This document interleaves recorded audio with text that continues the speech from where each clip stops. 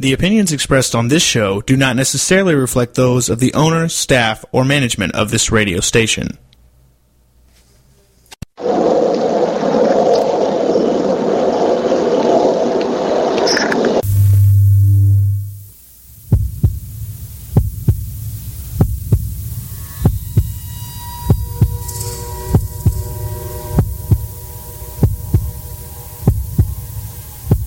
With us on a journey into the unknown, the unexplained, and the unbelievable. We will test your senses and challenge your beliefs. A world where science and religion clash. Or do they?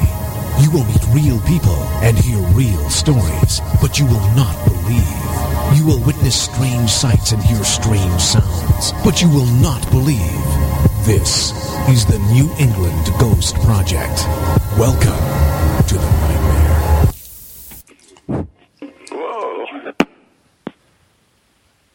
Whoa, what happened, Ron?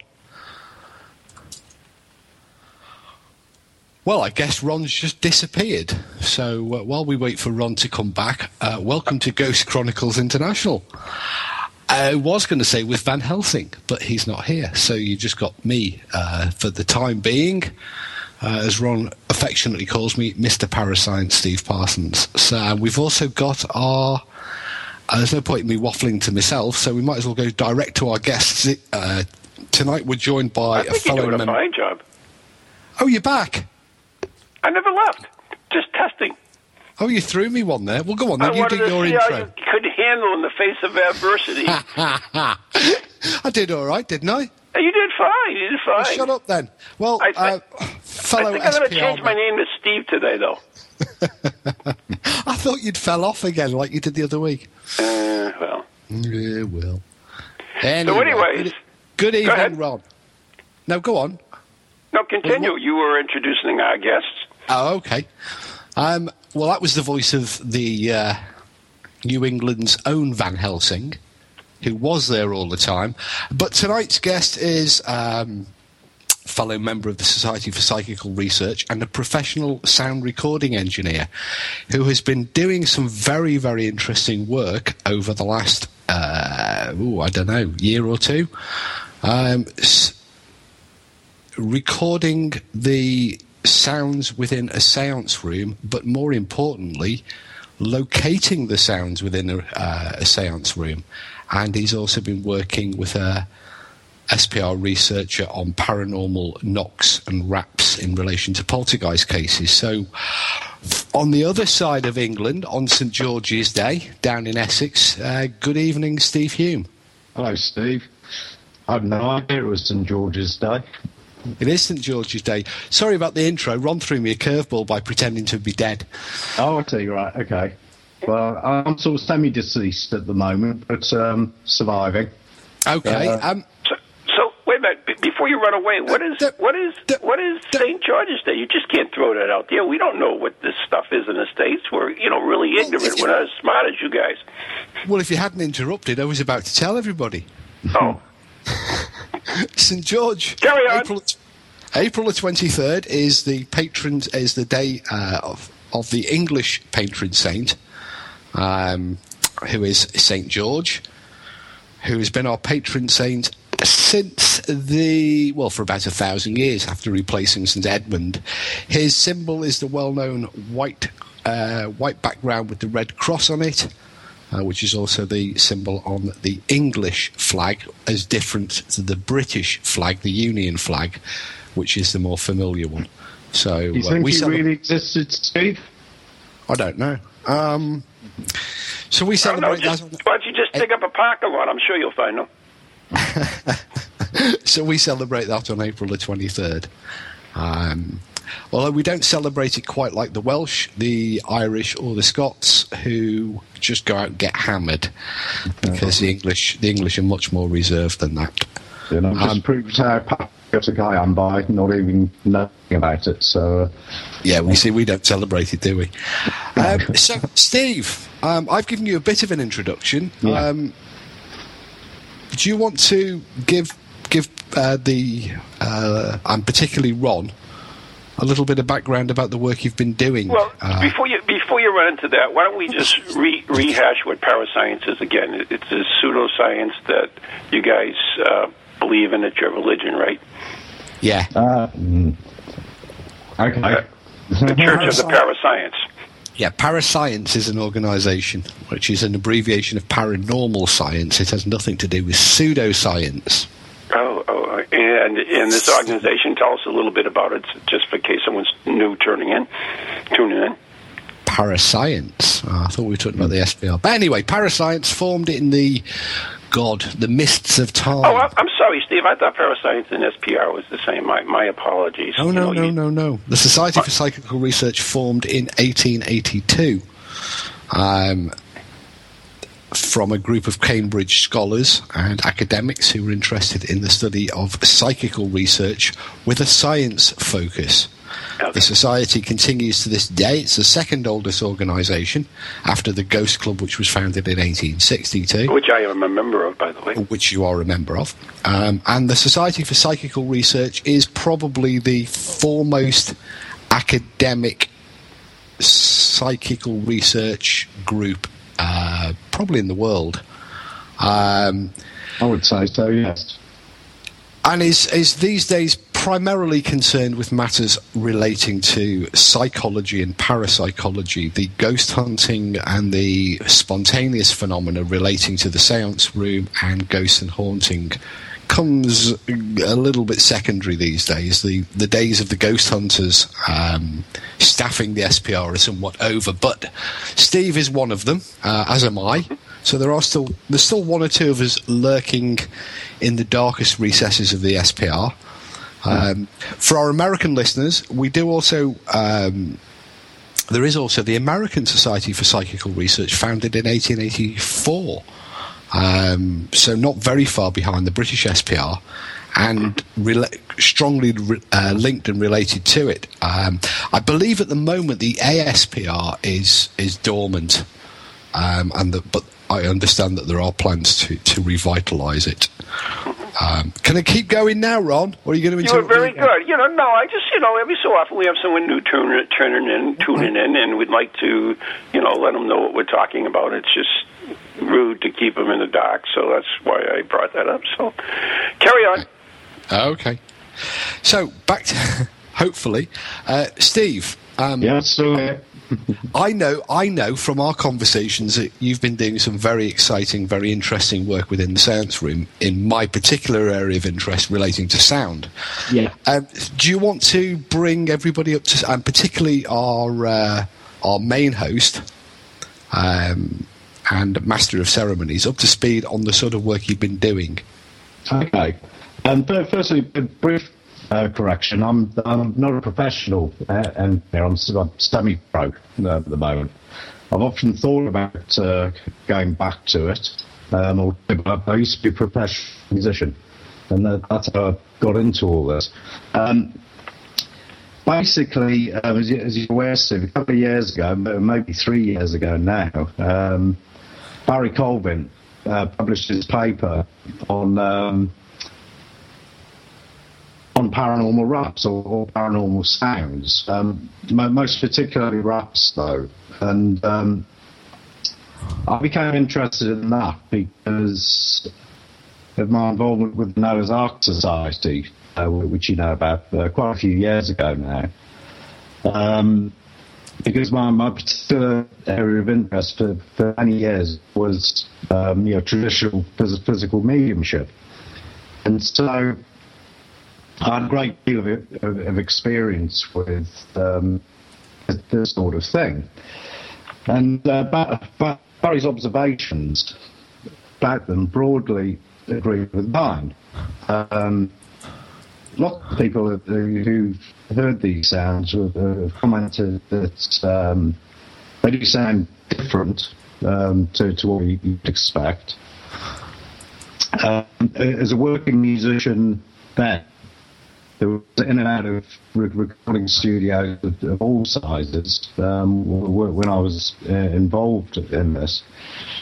It often sounded to me as though it reminded me when you start to compress things, particularly sounds like drum rim shots and stuff like that,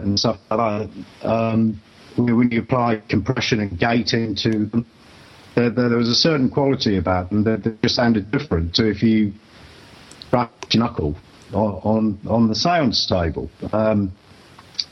Barry had looked at previous research and the comments of people who observed the same things, and one or two researchers who claimed that what we know is the attack phase of recorded paranormal rap waveforms were different in some way, and the decay phase too. And Steve, yeah, I think we're having a wee bit of a problem with Skype. You're breaking a little bit. Okay. I don't know if you.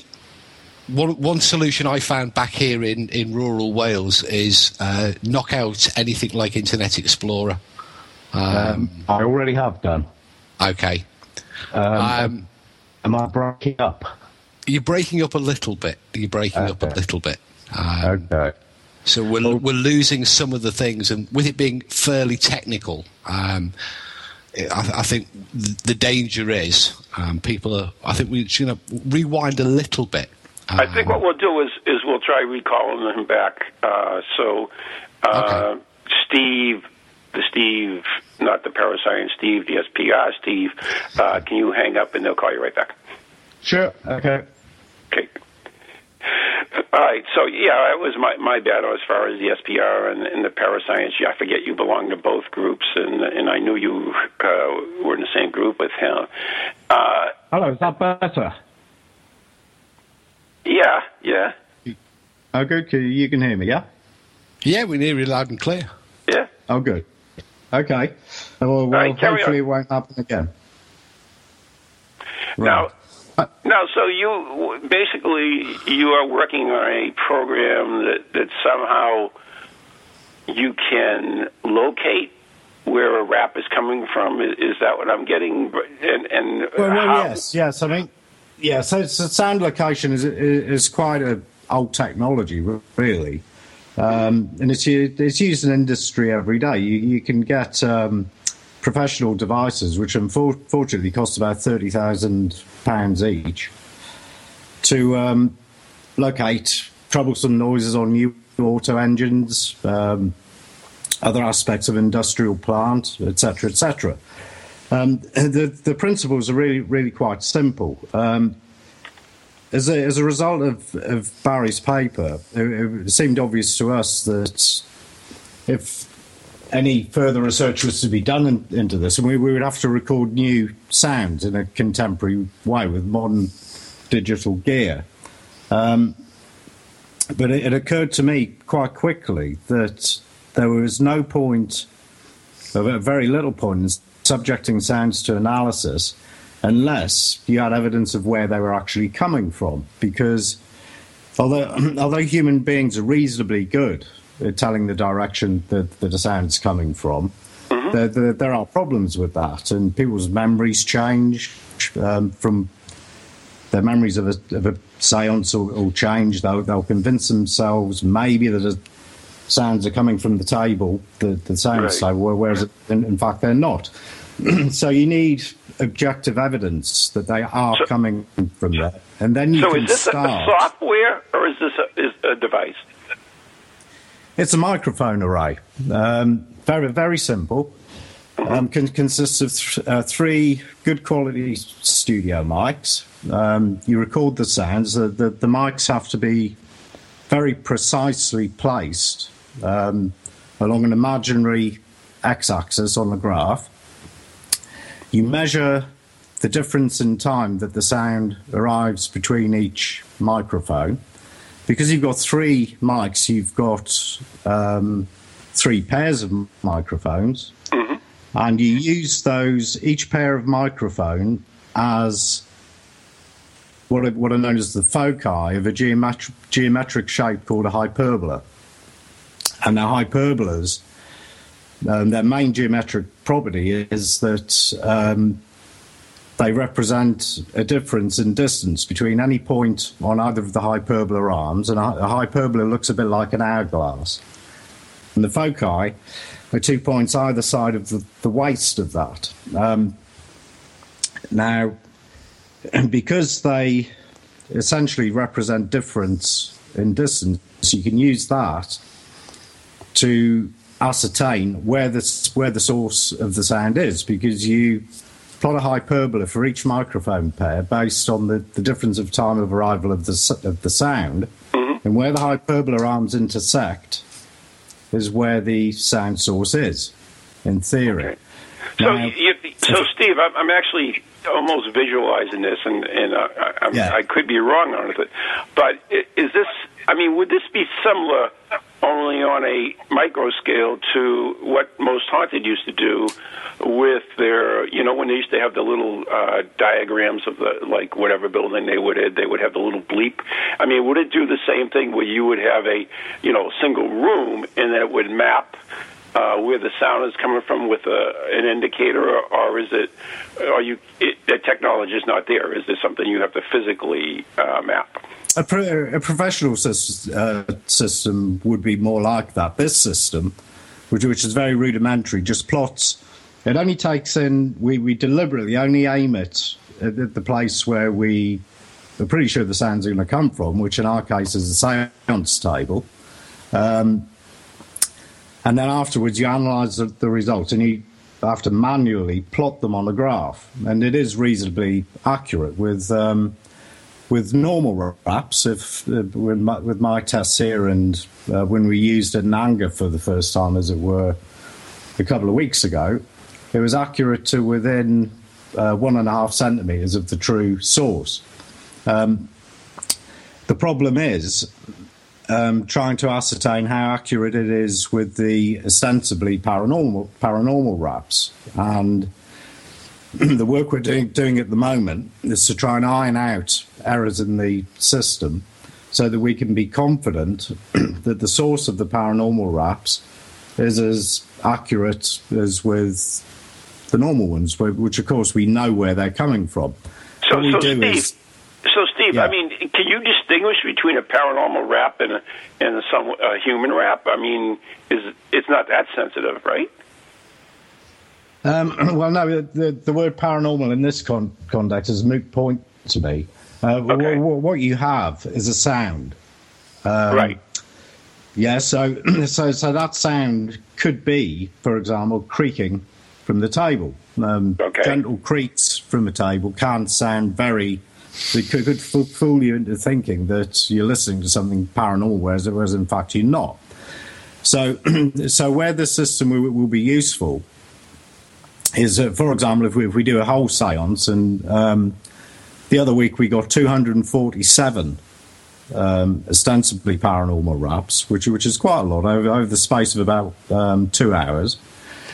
If, for example, I analyse that data and find that all or most of the sounds are coming from the points of the table that we know may creak, in other words, with a square table with 4 legs, it'll be likely to be around the joins where the legs are, or with a circular table with a central support from the middle, then you can say that it's almost certainly that the creaking is playing at least a part. If the sounds all come from the medium's hands, then that looks pretty damn suspicious. But if they're widely spread over the table, coming from away from the creaking points, away from anybody's hands, and you're filming the table from the top and below, then and you're confident about the accuracy of the system, then that's, in my view, reasonable evidence that you can use as a starting point for looking into it further. Steve, and so, yeah.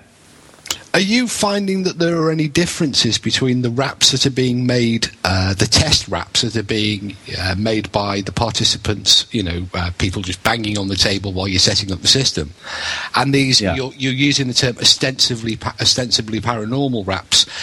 how are you? What are you using to say that?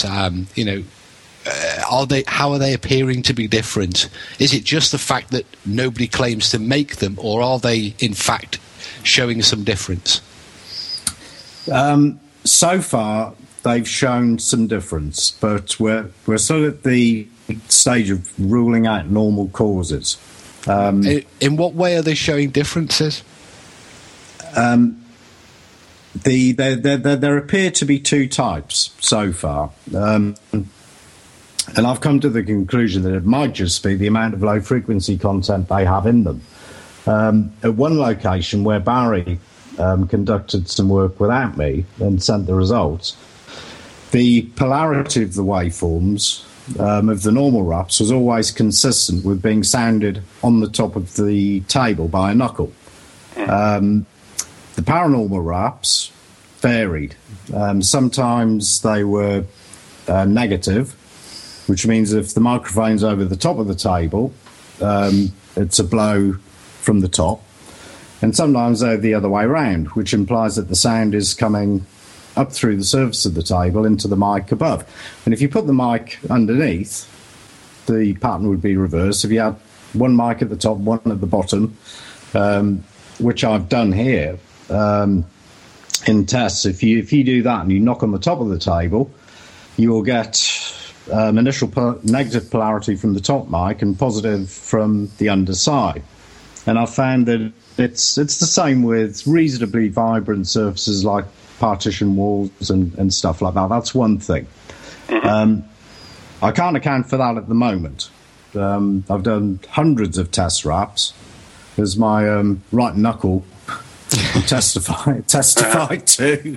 It's actually rather sore at the moment. I actually got my kids doing it as well. I actually have a couple of questions. So, yeah, sure. So, first of all, you mentioned Barry. Are we talking about Barry John? No, we're talking about Dr. Barry Colvin. Okay, I'm sorry. We did. All right. I've put a link on the TogiNet chat room, which is a link to the original paper that Barry produced that basically describes his research and his discovery that the ostensibly paranormal raps that were coming from poltergeist cases were different and substantially different from normal test raps that had been done. So there is a link on the TogiNet chat room to that at the moment.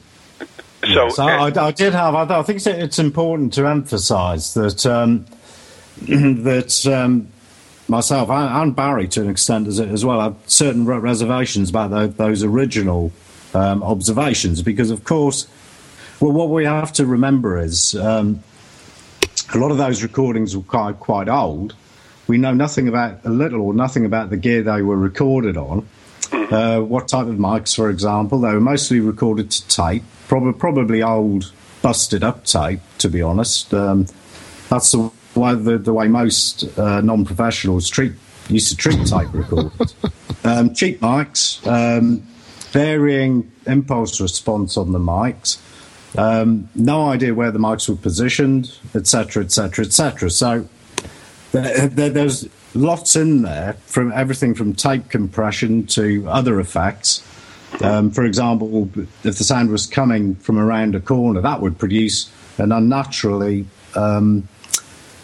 elongated attack phase, as would the type of microphone. So it was obvious that we, as I said before, we had to record contemporary examples. Now the other difference that I noticed from not the last session we had, but the one before, where we weren't using the array, is whereas previously in the recordings which Barry had sent me, that he did on his own with this group, I noticed no difference at all in the attack phase or the frequency content between the normal raps and the non-normal.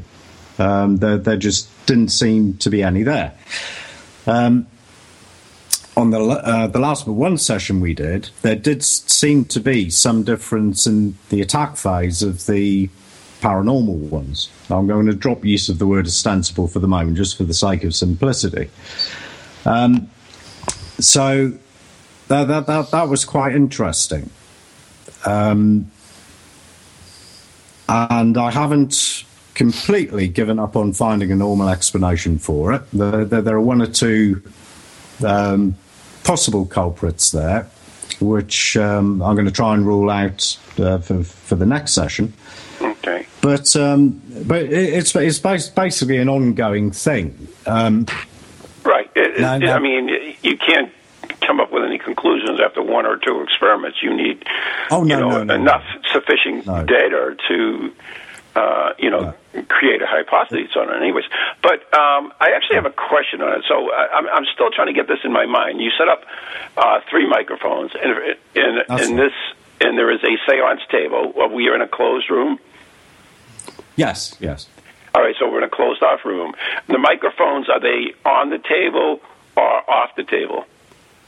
No, they're off the table. Okay. The capsules are aligned with the edge of the table, roughly level with it. So they're aligned. The middle mic is facing right down the centre of the table. The 2 mics either side are exactly 34 centimetres from the middle one. And incidentally, the room isn't closed off in the sense of locked. It's certainly not where we're actually in quite a large castle in Kent. The castle's locked, but the room itself isn't. So this is interesting. This is actually in a castle. So now, okay, let's describe the room a little bit. I know we're coming up to the break. The floors, are we talking wooden floors? Are we talking wooden walls, wooden ceiling? Are we talking stone? Stone walls, wooden floors, I would say plaster ceiling. Okay. And the room is, the last room we worked in was probably about, I would say, 25 to 30 feet by 15. Okay. And as far as participants in this, and I know we're just about going to the break, is that we have X number of people around the table, which would be, 6, I'm guessing? The last session there were 5. There was myself and 2 work colleagues who I took along as impartial observers because Dr. Colvin couldn't make it, unfortunately. Mm-hmm. And the medium and her father, because she couldn't get anybody else to go other than him, I assume. Okay, we have to take a break right now. So I want to get back into. I mean, we talked a little bit about the sounds and so forth, but I'm interested as far as the logistics of it, where everybody is and what's going on, and how you can actually pick up sounds. But anyways, you're listening to Ghost Chronicles International with Steve Parsons and our special guest Steve Holm. If I said that right. And we'll be right back after following messages on PowerX, TogiNet, Ghost Channel, and beyond. Welcome to TogiNet, radio with a cutting edge. Feel the need to do some soul searching or make some changes in your life to create a more positive future? Then Circles of Wisdom is just the place for you. Circles of Wisdom is a metaphysical bookstore and more, located on Route 28 in downtown Andover, Massachusetts. We carry a large selection of books and music, crystals and gemstones, jewelry and gifts, sage, aromatherapy, and so much more, all in a relaxing and welcoming atmosphere. We offer classes on a variety of topics like yoga, Reiki, psychic development, alternative healing, and personal transformation. For guidance on this journey we call life, get a reading from one of our many readers at Circles of Wisdom, 90 Main Street in downtown Andover, right next to Bertucci's. Call us at 978-474-8010 or check us out on the web at www.circlesofwisdom.com. Lots to see and do in a feel-good place, an oasis in this hectic world.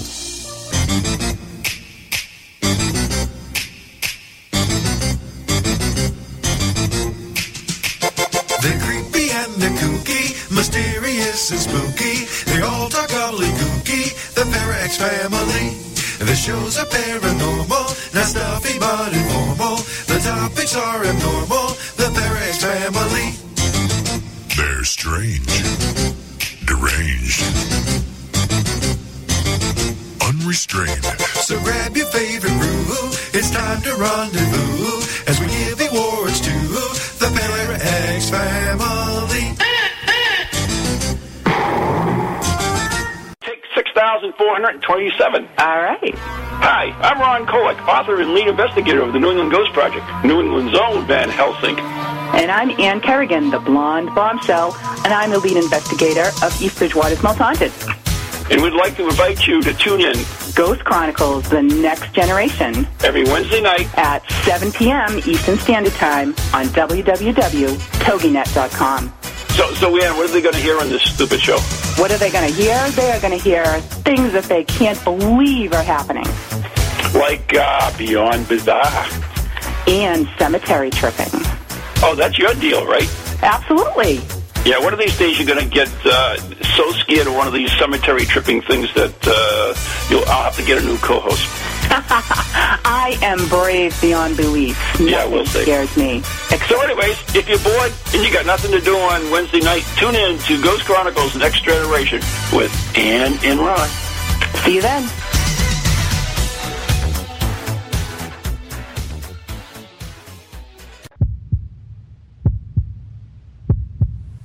And we are back. You are listening to Ghost Chronicles International with Mr. Parascience, Steve Parsons. I forget it. Steve is not a doctor, is he? The other Steve? No, certainly not. No, he's Steve Hume is a former professional museum, very former cool. professional museum, and basically a semi-professional sound recording engineer. And he was I'm a professional systems programmer. That's what I do. There you go. You program stuff. All right, so you listen to, of course, Ghost Chronicles on TogiNet, Parax, Ghost Channel, and beyond. And anyways, if you have a message, you can certainly join us in the TogiNet chat room or the Parax chat room with a question. But, I'm sorry, I didn't mean to pull you off your filter, but I was just trying to get a visualization. Us Americans are very visual, and we like to see things, even if it's in our own mind. And I think it's really cool that you are doing it in this castle, which is, presumably haunted, I would assume. So you've got that allegedly. fact. Yeah. Presumably, allegedly, tomato. So there you go. But anyways, by the way, I finally found out why there's so many castles in Wales, and that's because the English built them to keep the Wales in actually, the majority of castles in Wales were built by the Welsh to fight amongst themselves. Really? That's not what I saw. The English just built a big ring of them to keep the Welsh in, but the majority of castles in Wales are actually built by the Welsh. Oh, I did not know that. See, I saw a show and it gave the impression that from PBS that it was the English who built the bulk of them. Well, King Edward I built a ring of castles around predominantly the north of Wales in order to conquer it and suppress the Welsh. But for hundreds of years before that, and indeed afterwards, the Welsh had their own system of fortifications and castles. So, the majority of them are actually built by the Welsh. So we digress. Let's go back to our guest. I know you know that I have that ADD. I just go anywhere. So, Steve, it's really interesting. You have this room. It's in a castle. There are 5 to whatever number of people sitting around the table. You have your microphones close to it. Now, can these microphones, distinguish, knocks from the table and the creaking of the table versus like, taps on the floor versus someone tapping their foot on the floor, or even, from the ceiling of the wall? So certainly from the walls, it accurately plays somebody slamming the toilet door in the corridor outside. Which is quite a surprise. I didn't actually was for them as well. Oh yes, I basically got bored with analysing the Rapsar site and thought, I'll have a go at that and just see what happened. From the floor, it would certainly pick the sounds up, but it wouldn't place them on the table. If it did, it would be by accident. But it's going to take. At the moment, it's purely to pick the sounds up off the table and to develop the system slowly, and then introduce more mics to give height. If you introduce another 2 above the array of 3, then you will get it in 3 dimensions. Yeah. almost like parabolic, where you have one on a higher pitch. And the interesting thing is you know, a lot of times, like especially in the spiritualist movement, they'll ask spirits to, you know, I mean, even with the you know, the trumpet and all that, this is done not on the table but away from the table. So that you know, I would be interested in seeing if you could pick up other sounds away from the table, and that may be paranormal. That's what I'm trying to say. Am I correct in thinking that the system ultimately can be deployed in a 360-degree scenario, just to cover what Ron's just talked about? So if you had a moving sound, it could be tracked using the system, couldn't it? Oh, cool. Yeah, yes, certainly if you configured it that way and you had enough mics, But really, I think when you would need a sound card that would take enough mics. So at some point, it does become prohibitively expensive. I mean, for me, with this configuration, it's reasonably easy. I can take up to 8 microphones. But I think really my intention is, if this system can be proved to work well enough, then we may be able to use that to get funding for a professional system. But even that wouldn't be perfect.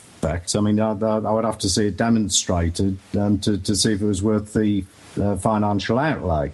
Right. I mean, in reality, what we do is not perfect anyways. I mean, well, no. I object very strongly to the idea that technology can solve all problems in this area.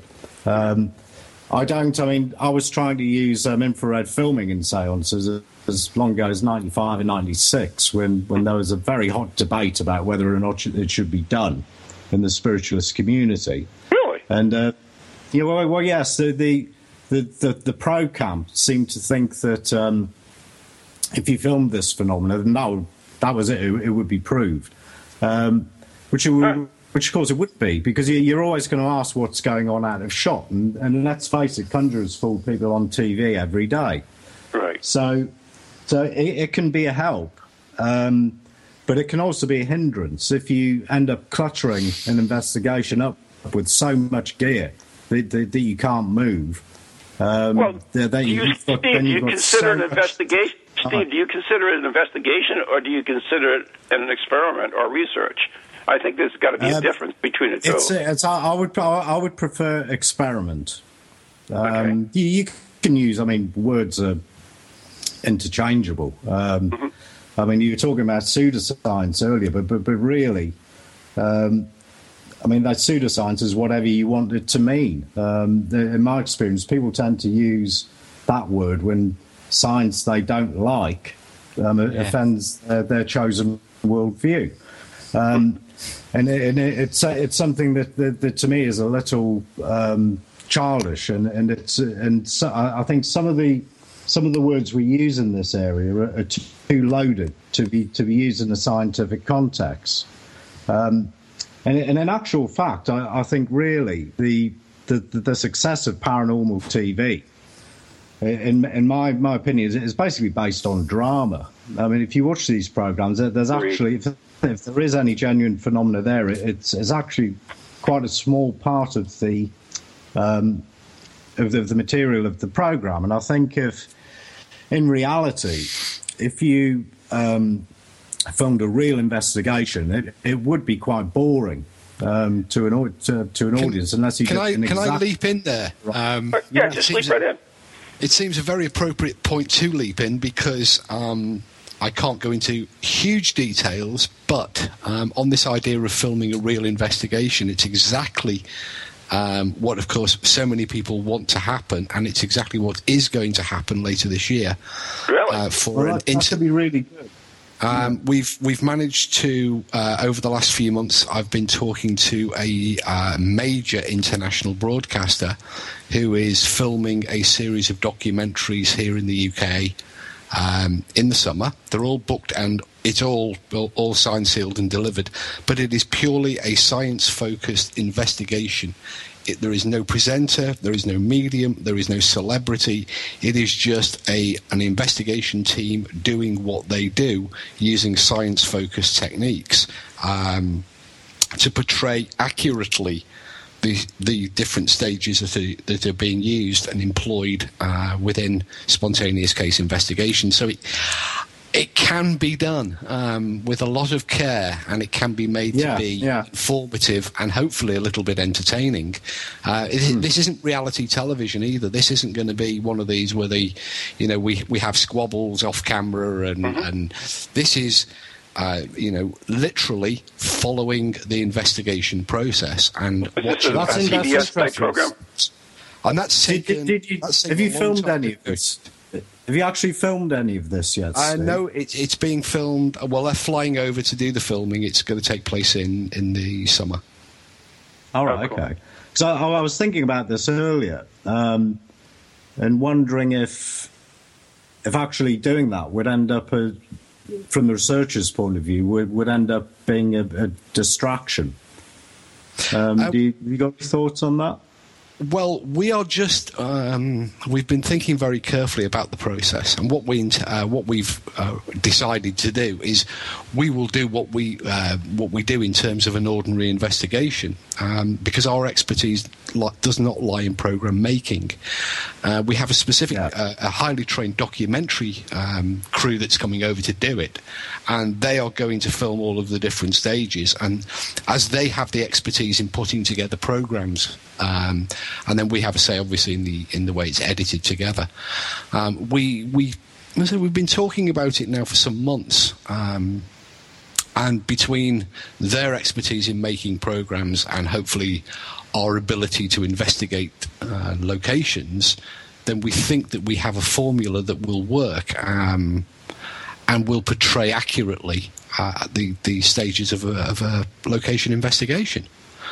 I'll be fascinated to see that. We will, we do have a camera crew there, but they are a small camera crew, and we factored them into the process as well. They're not part of the investigation team, but the investigation will actually be dealing with the fact that they're there. It has to, in order to be meaningful, because we have to take account and consideration of them being in the location, but also the difficulty is we have to take into consideration the fact that they will need to get certain shots, and so again we factored that into the equation, and we've worked out a set of what are called camera scripts and shots that are required, but the entire 24 hours of the investigation itself will be entirely unscripted. It will not be reshot or staged or in any way tampered with. It's just as we do it, it will be filmed, and then it will be put together into a program later. Well, good luck. So hopefully we won't bore anybody to death if we've got it right. That's interesting, because basically that's a documentary, so that's just on. It's not like a ghost show. It's actually a documentary. It's what people tend to remember me, Ron, for the half a dozen most haunteds. I think what people don't really remember me for is the 40 or 50 documentaries that I've participated in. So it's an area that I do have some prior expertise in doing, and I'm much more comfortable with the documentary format, of course, than the entertainment format.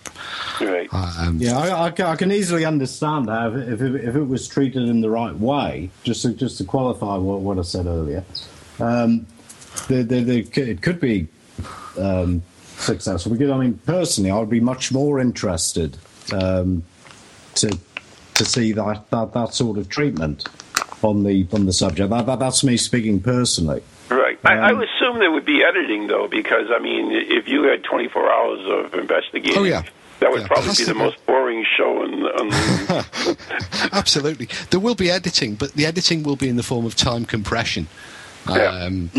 Because we're not going to edit the events, but we do have to remove, it's a 1 hour documentary. We're there for we're actually there for 48 hours, of which a little over 24 are on site. So we do have to remove 23 hours. But the program will actually be made there are actually two programs, the shorter one, and then it will be combined with another one to make a longer 90-minute one for release early next year. So yes, editing will take place, but editing is purely time compression editing. Right. Which you need, of course. So let's go back to Steve and his seance thing. Now, am I wrong, or did you mention that you have two cameras, one above the table and one below the table? Well, actually, the last time there were three. There were two above the table and one below, and that's there to give an objective view of what's going on between them. But they are purely focused on the table because that is where the sounds are coming from. I mean, from my point of view, I mean, I have to admit, a lot of people might be appalled by this. I'm actually more interested in, from a technical point of view, in getting the microphone array working to an extent above what it's actually recording. It's to me at the moment, it's a case of putting in the work to get that right.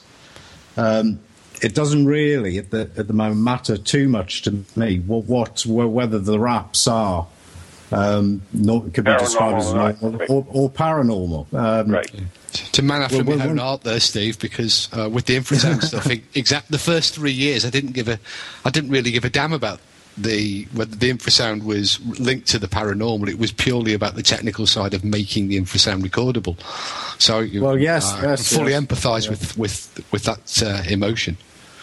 Yes, I mean, to be honest, I've witnessed so much of this stuff. I'm actually more interested now in the way people behave around the phenomena rather than the phenomena themselves, and it's been that way for quite a long time.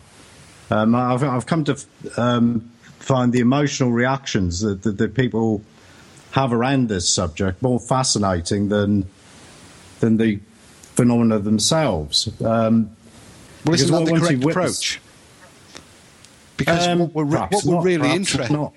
No, I think that is the correct approach, because what we're surely interested in is people's experiences, people's accounts. Well, yes, they are. The knocks, I mean, at the end of the day. At the end of the day, they are people experiences. Yeah, the knocks, the raps, the temperature changes, and all of the other physical phenomena are merely the cues and the triggers for people's experiences. So it's not that surprising that you end up much more interested in the human reaction than the physical event. I think a lot of ghost hunters lose track of that. I think they're much more interested in running around with full spectrum cameras and measuring stuff rather than actually observing their own reactions and the reactions of witnesses.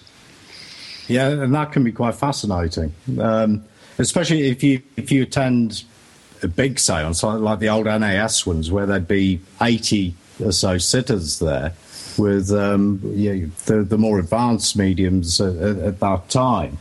It was fascinating to wander amongst them and hear what they were talking about, their reactions to what they'd seen. Because, of course, there was a large variety of people there. I mean, you have to remember Richard Wiseman was a member of the NAS at one time. Oh, really? So, there was the entire... And in actual fact, Richard was the only other person to use the NAS infrared filming gear other than me, which I found quite ironic. He used it to film a deliberately fake seance, and I used it to try and film a home circle. And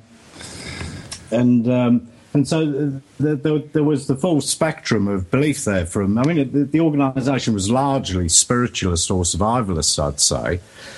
But there were people who sort of sat on the fence, perhaps like myself, leaning marginally over to the left. People like Richard, who probably got way over to the right. Richard Wiseman's a skeptic? Never. Skeptic is not the word. That would be a slur. Be nice to skeptic. And so yes, it was. And it was particularly interesting for me to observe the reactions of the work colleagues that I took in the absence of Barry, because of course I was so busy with the equipment. I wanted somebody to be an independent observer. And funnily enough, the one who claimed to be a believer was actually more sceptical about it than the guy who was more sitting on the fence at the end of the day.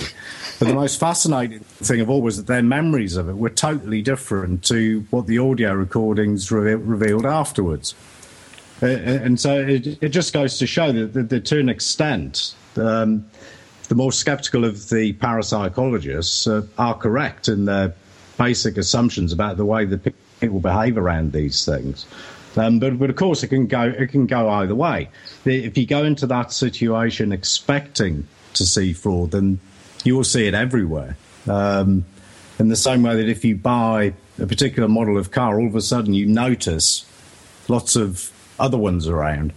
If you go into it from the other end of the scale, desperately wanting to believe it, then you will just ignore everything that may point towards there being a perfectly normal explanation for it.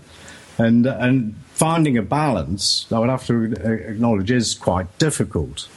I take these days, you have to keep a very close watch on your own emotions about it. And these days, I find that I can swing violently one way or the other. In other words, if I see something that makes me suspicious, all of a sudden I'm totally focused on finding the normal explanation, and it becomes quite exciting. But it can easily swing the other way. And I think for the average human being, it is quite difficult to find that middle line of objectivity, which is really necessary. To a certain extent, you have to cut your emotions off and just get on with it and follow Steve, where the evidence leads. So having said that, I'm going to throw you the $64 million question now. Yeah. I know it's early days with your work on the seance room phenomena, the knocks and the raps that we talked about earlier, but give me your gut instinct, your hunch, your best guess. Do you think that you're recording evidence of paranormal raps? And do you think that there will be a substantial difference between those and the man-made test raps?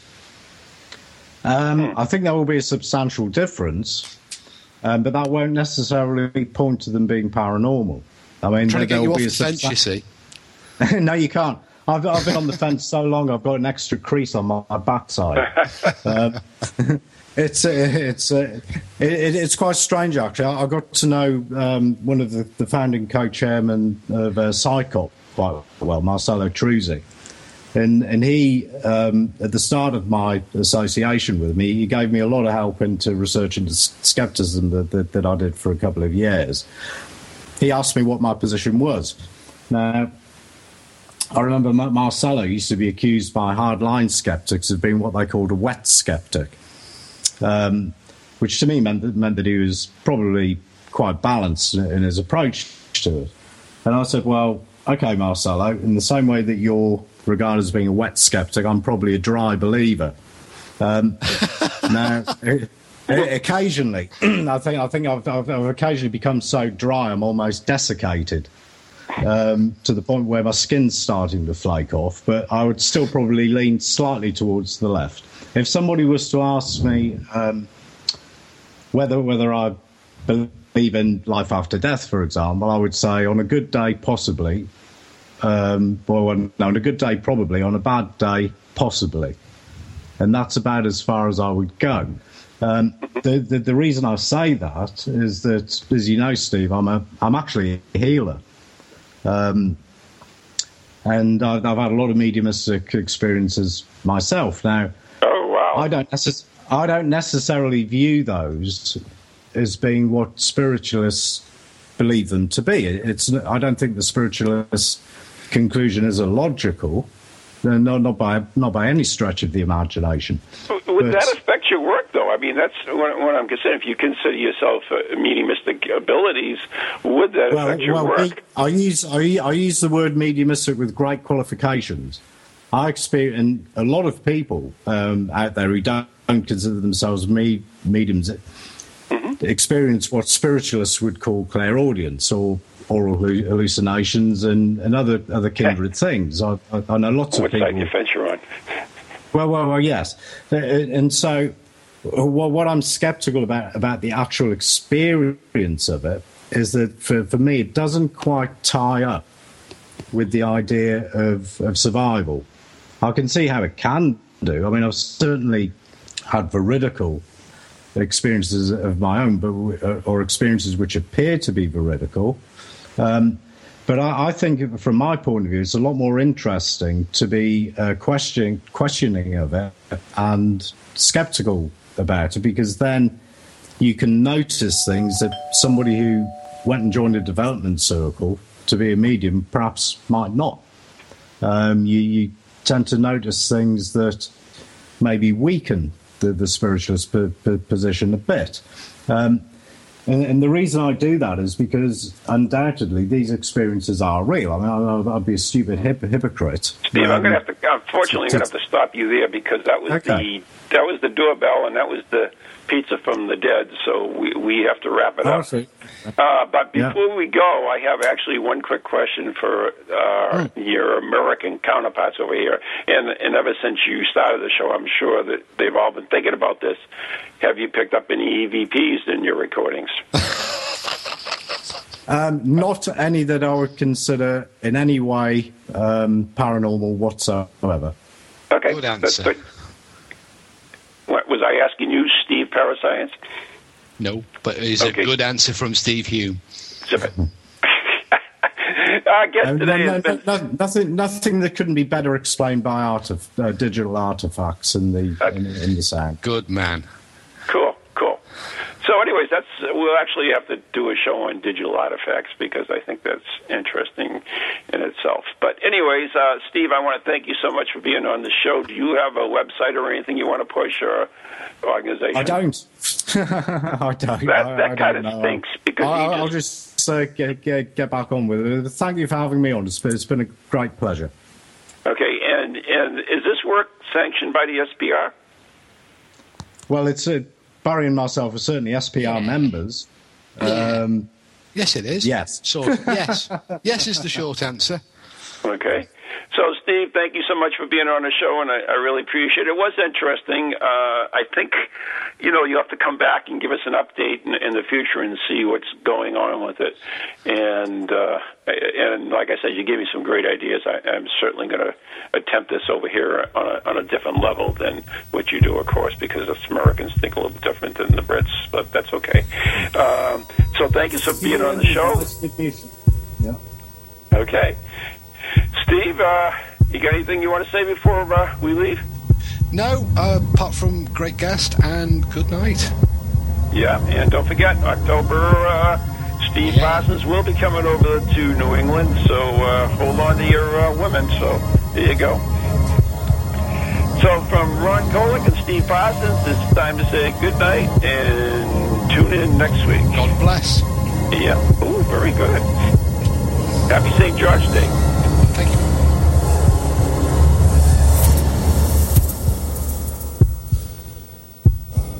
From ghoulies to ghosties, long-leggedy beasties, and things that go bump in the night. Deliver us, good Lord. This is